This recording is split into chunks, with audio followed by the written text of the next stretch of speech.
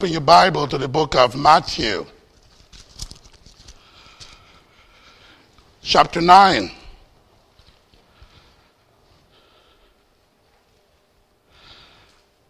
A very familiar passage that is often used when one speaks about missions.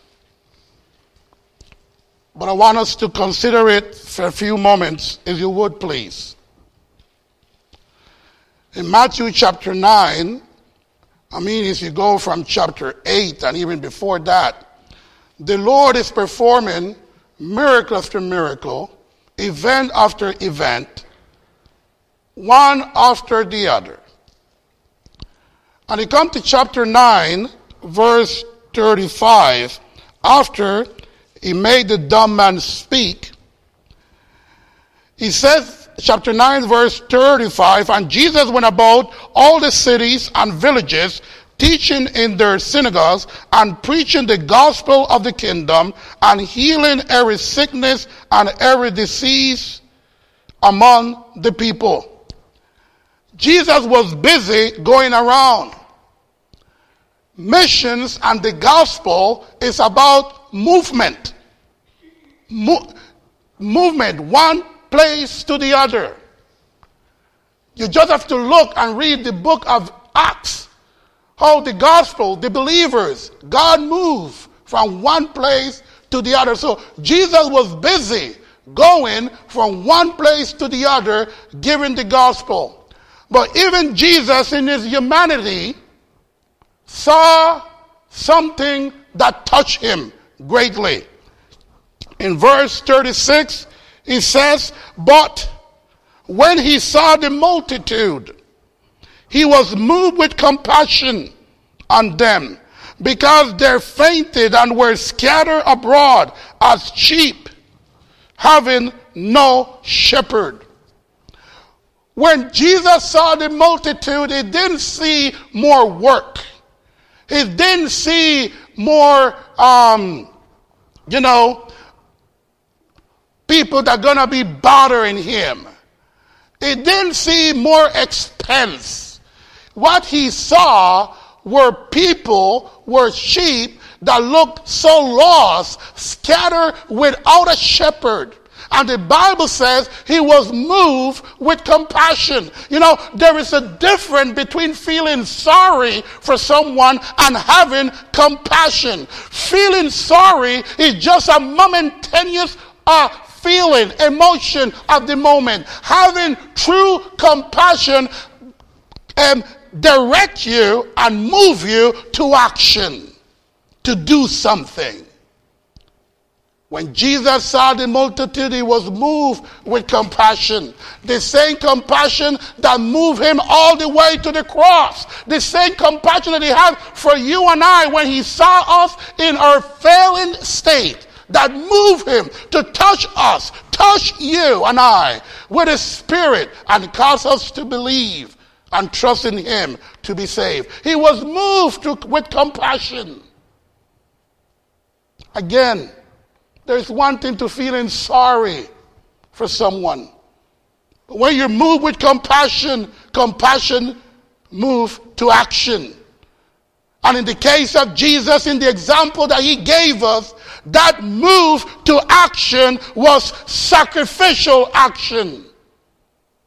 He sacrificed. He sacrificed. But then he's going to turn to his disciples. He didn't turn to the multitude.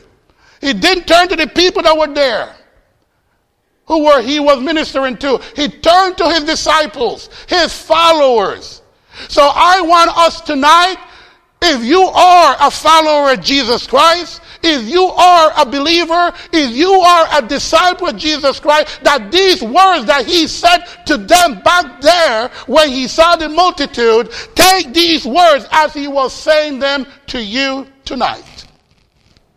He looked to his disciples. In verse 37, then say he unto his disciples, the harvest truly is plenteous, but the laborers are few. Pray ye therefore the Lord of the harvest that he will send forth laborers into his harvest. The harvest is plenteous, and the laborers are few. Folks, if there is one thing we got to be praying for, is that God will send more laborers to the field.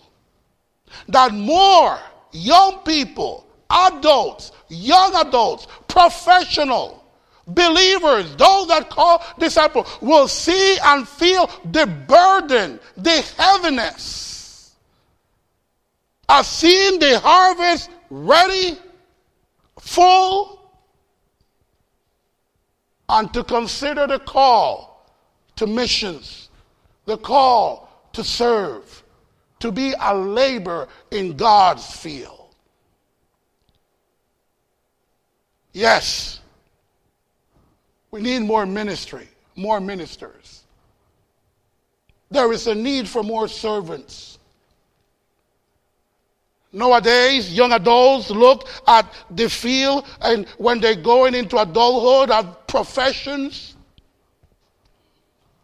And parents instruct their children to pick a profession or look at a profession that will give you the more money, will secure your life. Make sure you choose a profession that you're going to be having a good pension fund. Well, there is a possibility that you may have that or not. But let me tell you this. Laborers are needed in the field of the harvest, because if not, the harvest can be lost. You are needed to go out there. You are needed.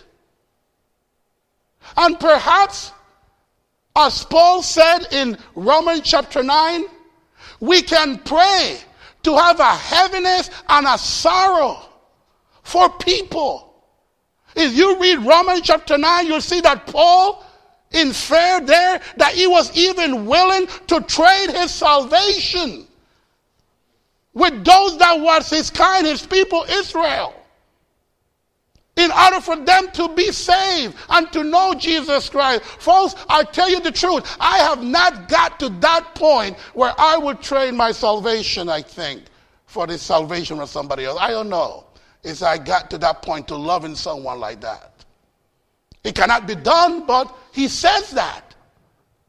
And that's the type of love and heaviness and sorrow I need to have. You need to have. As a church, we need to have. If we're really gonna do missions.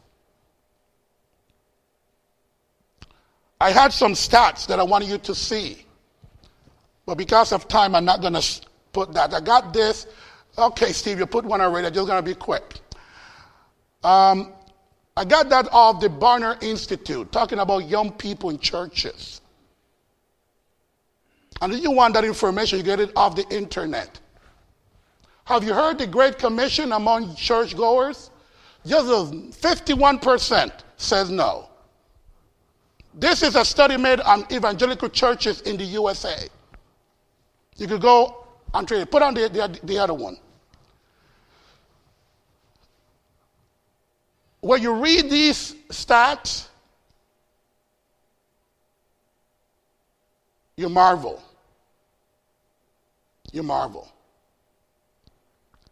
And what's going on? And the Barna Institute studied for 18 months, asking questions. Most believers today know more about pop culture than the Great Commission. They're more in tune with politics than knowing how to give the gospel. They're more into sports and academics than having a burden for people.